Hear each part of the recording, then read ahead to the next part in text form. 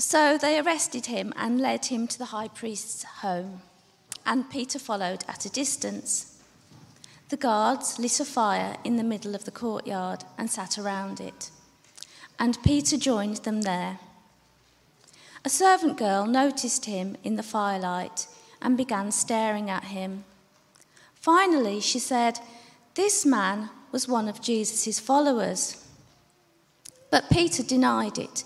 "Woman," he said, "I don't even know him." After a while, someone else looked at him and said, "You must be one of them." "No, man, I'm not," Peter retorted. About an hour later, someone else insisted, "This must be one of them, because he is a Galilean too." But Peter said, "Man, I don't know what you are talking about." And immediately, while he was still speaking, the rooster crowed. At that moment, the Lord turned and looked at Peter. Suddenly, the Lord's words flashed through Peter's mind. "Before the rooster crows tomorrow morning, you will deny 3 times that you even know me." And Peter left the courtyard, weeping bitterly.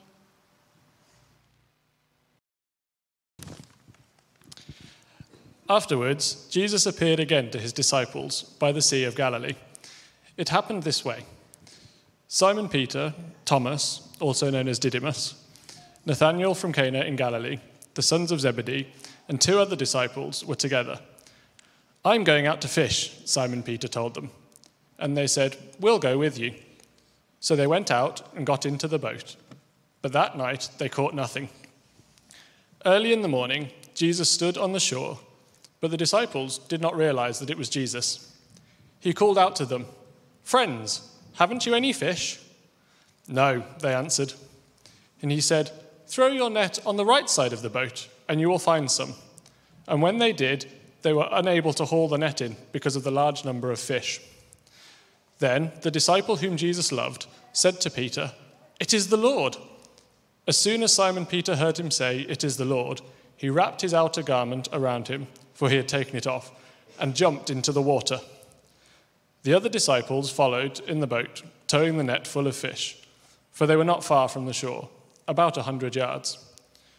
When they landed, they saw a fire of burning coals there with fish on it, and some bread.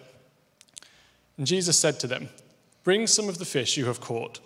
So Simon Peter climbed back into the boat and dragged the net ashore. It was full of large fish, 153. But even with so many, the net was not torn. Jesus said to them, "Come and have some breakfast." And none of the disciples dared ask him, "Who are you?" They knew it was the Lord. Jesus came, took the bread, and gave it to them, and did the same with the fish. This was now the 3rd time that Jesus had appeared to his disciples after he was raised from the dead.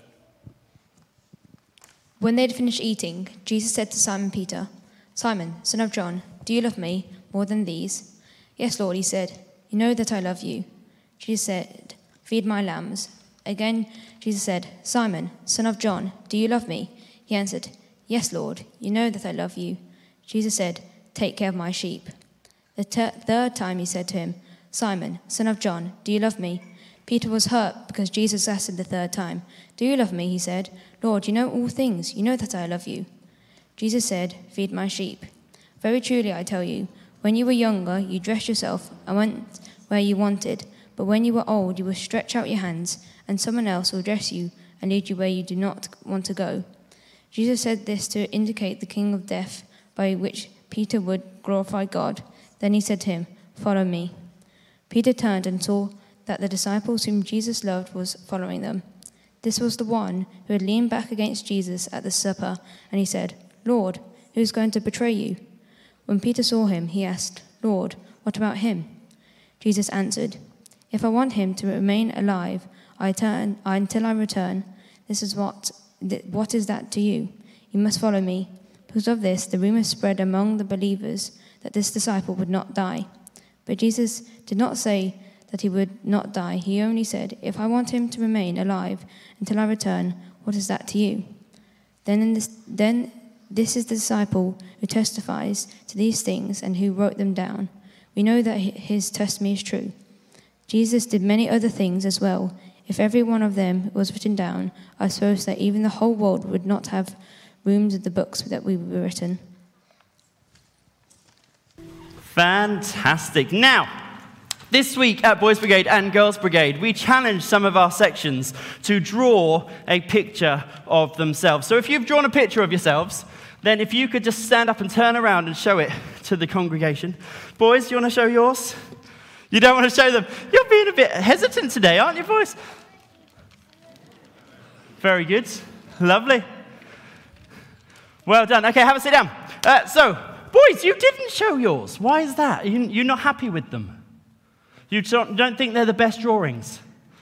Well, I'll tell you what, today is a day of second chances. So if you're not happy with your drawing, or if you haven't done a drawing yet because you're not in the Boys or Girls Brigade, I've got over here some paper and some pens. So whilst I'm doing a little bit of a talk, you can come and I want you to draw a picture of yourself. And I've chosen pens because if you make a mistake, I want you to keep it in. Okay, so don't try and cross it out or start a new drawing. I want you to keep that mistake in. So, over here, come up and grab some pens, guys. And whilst they're doing that, everybody else in the room, I want you to answer this question. Talk to the person next to you. If you could have lunch or dinner with any character in the Bible, who would it be? Now, you can't choose Jesus, because everyone chooses Jesus. Okay, so if you were going to have a conversation, a dinner with someone from the Bible, turn to the person next to you, who would it be? Have a chat with each other just for a minute.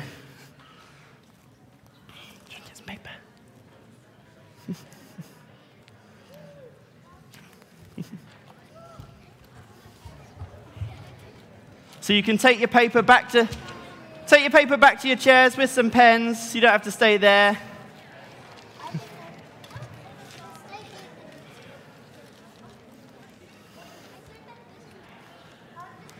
Okay, so let's have some answers.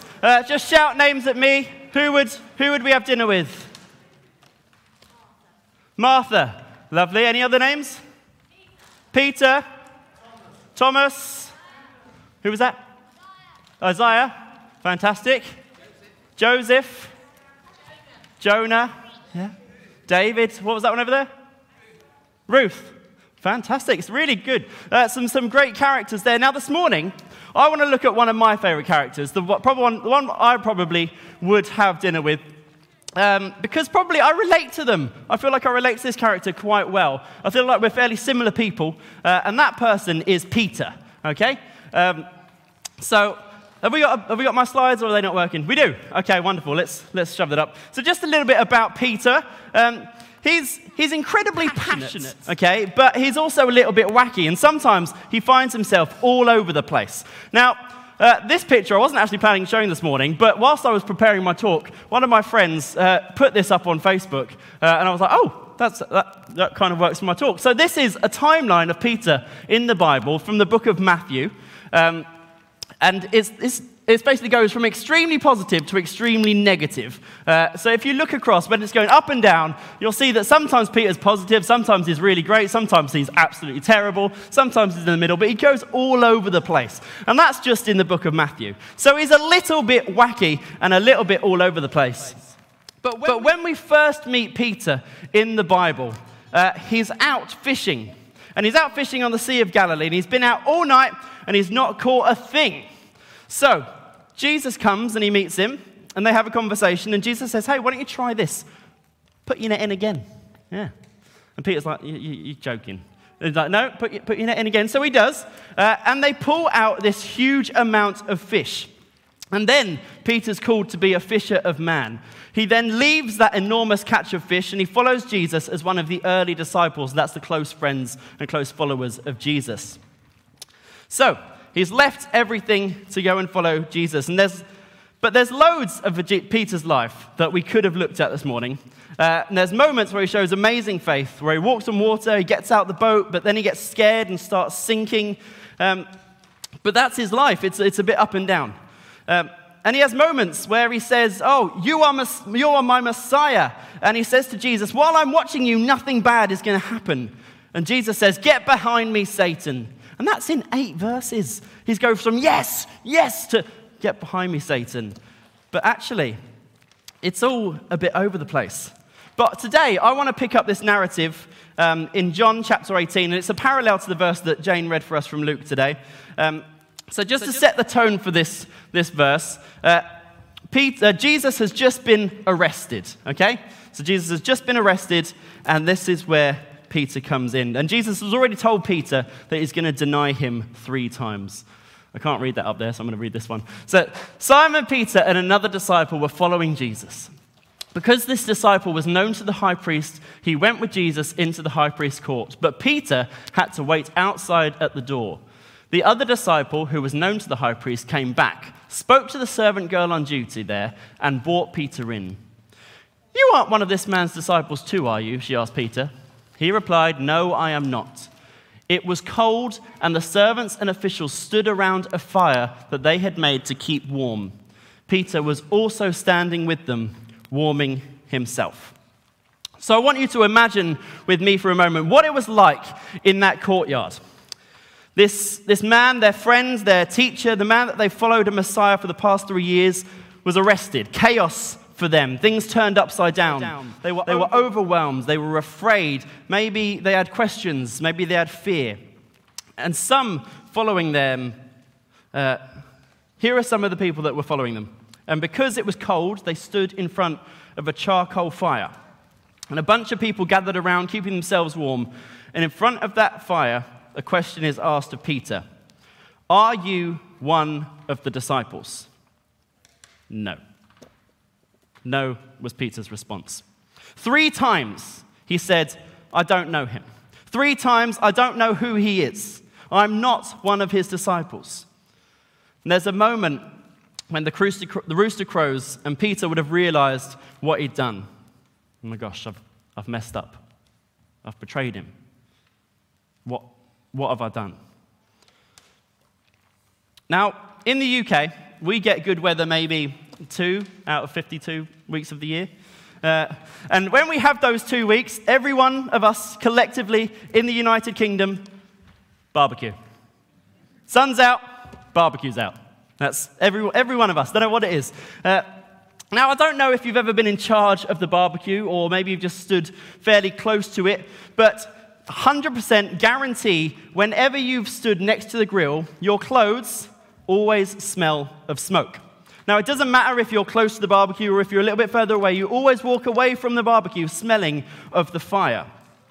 So I want you to imagine with me again, Peter standing next to this charcoal fire. No sausages or anything like that. He's just standing next to this charcoal fire, warming himself up. He's just denied Jesus 3 times. The rooster has crowed.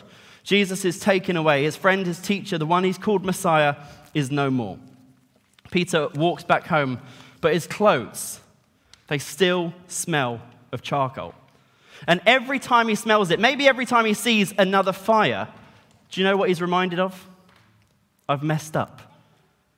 Did you know that the smell is the biggest memory trigger of all the senses? If you think back to grandmother's cooking when you were younger, you can still smell it. Or if you smell it again while cooking, yeah, I remember that.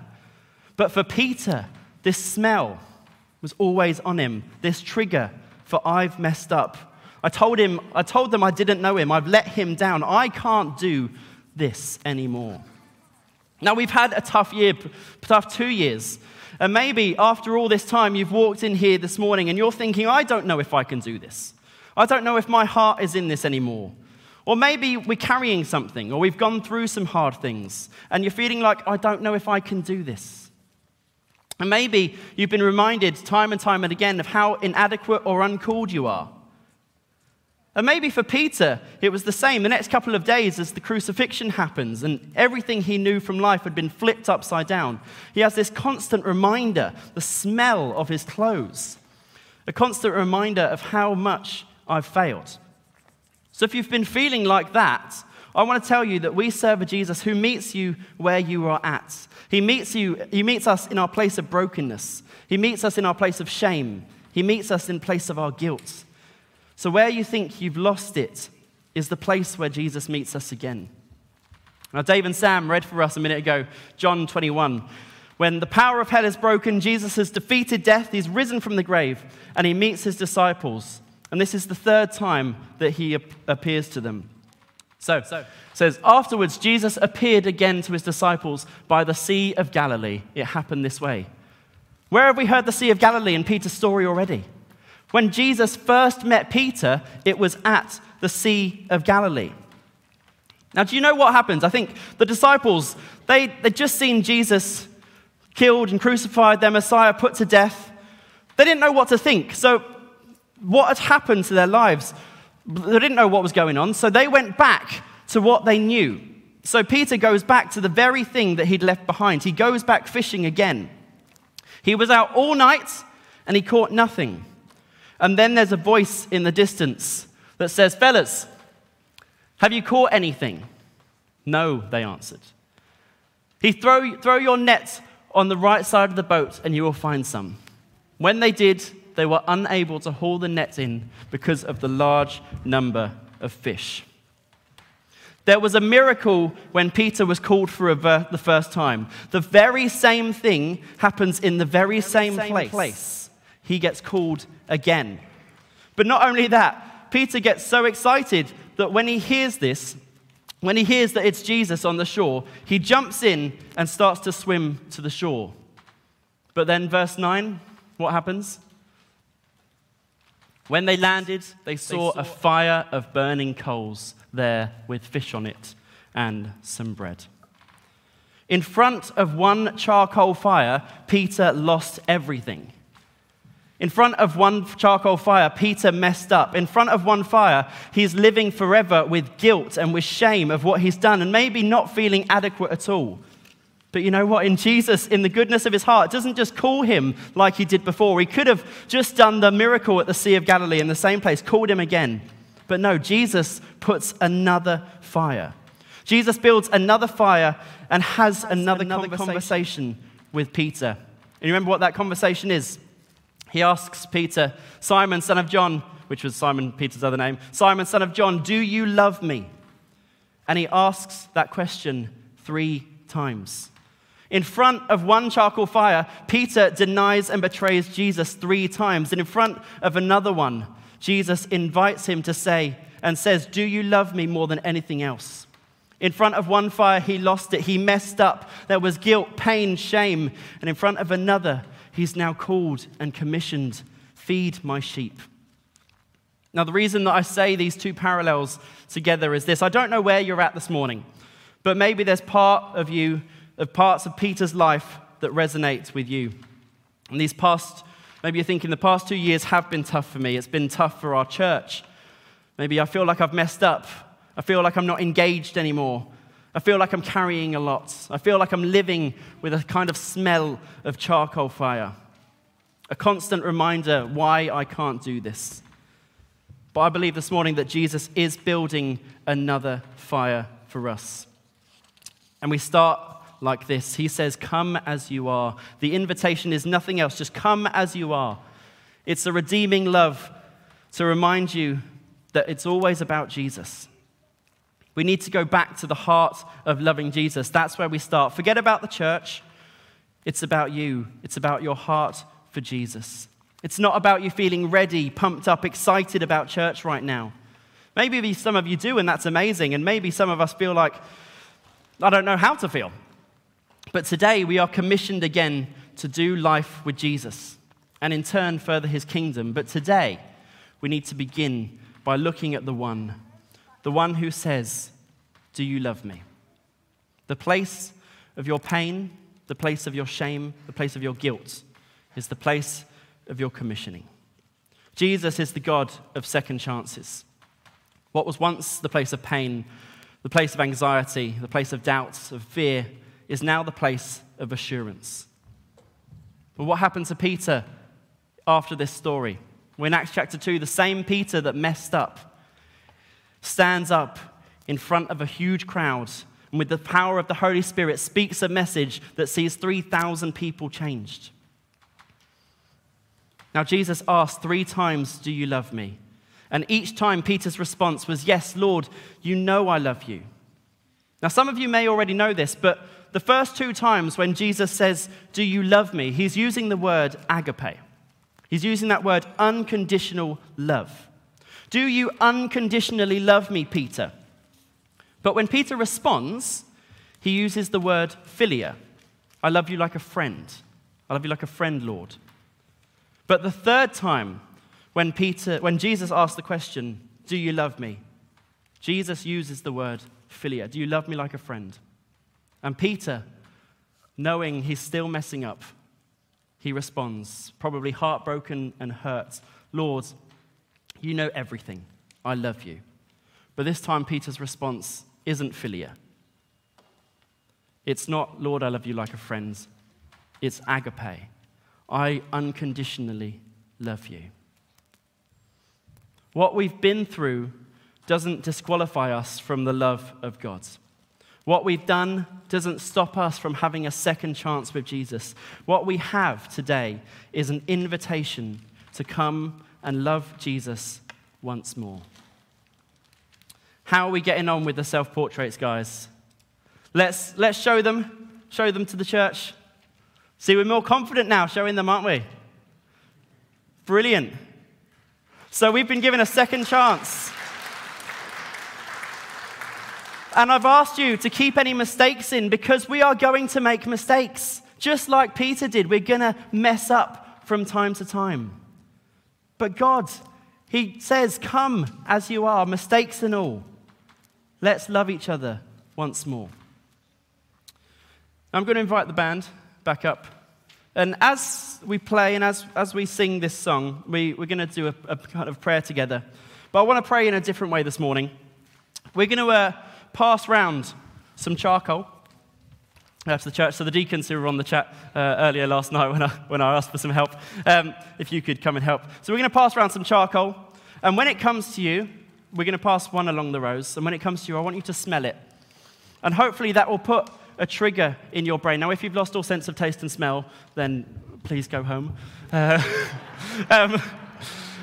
seriously, smell the charcoal, and hopefully that will get a trigger in your brain. So the next time we have a good weather and we have a barbecue and you smell that, you'll be reminded that Jesus loves you as you are. How many mistakes you've made doesn't matter. Jesus still loves you.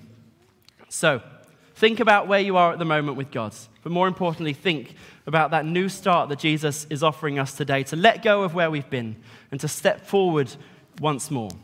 There's no doubt that the charcoal is also going to leave some marks on your hands. So we're going to pass along some wipes and some hand gel.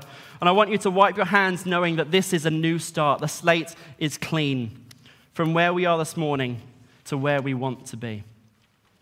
Hopefully this coal is going to leave that lasting impression on you. So help you stop remembering the mistakes you've done, but actually that Jesus will always give us a second chance.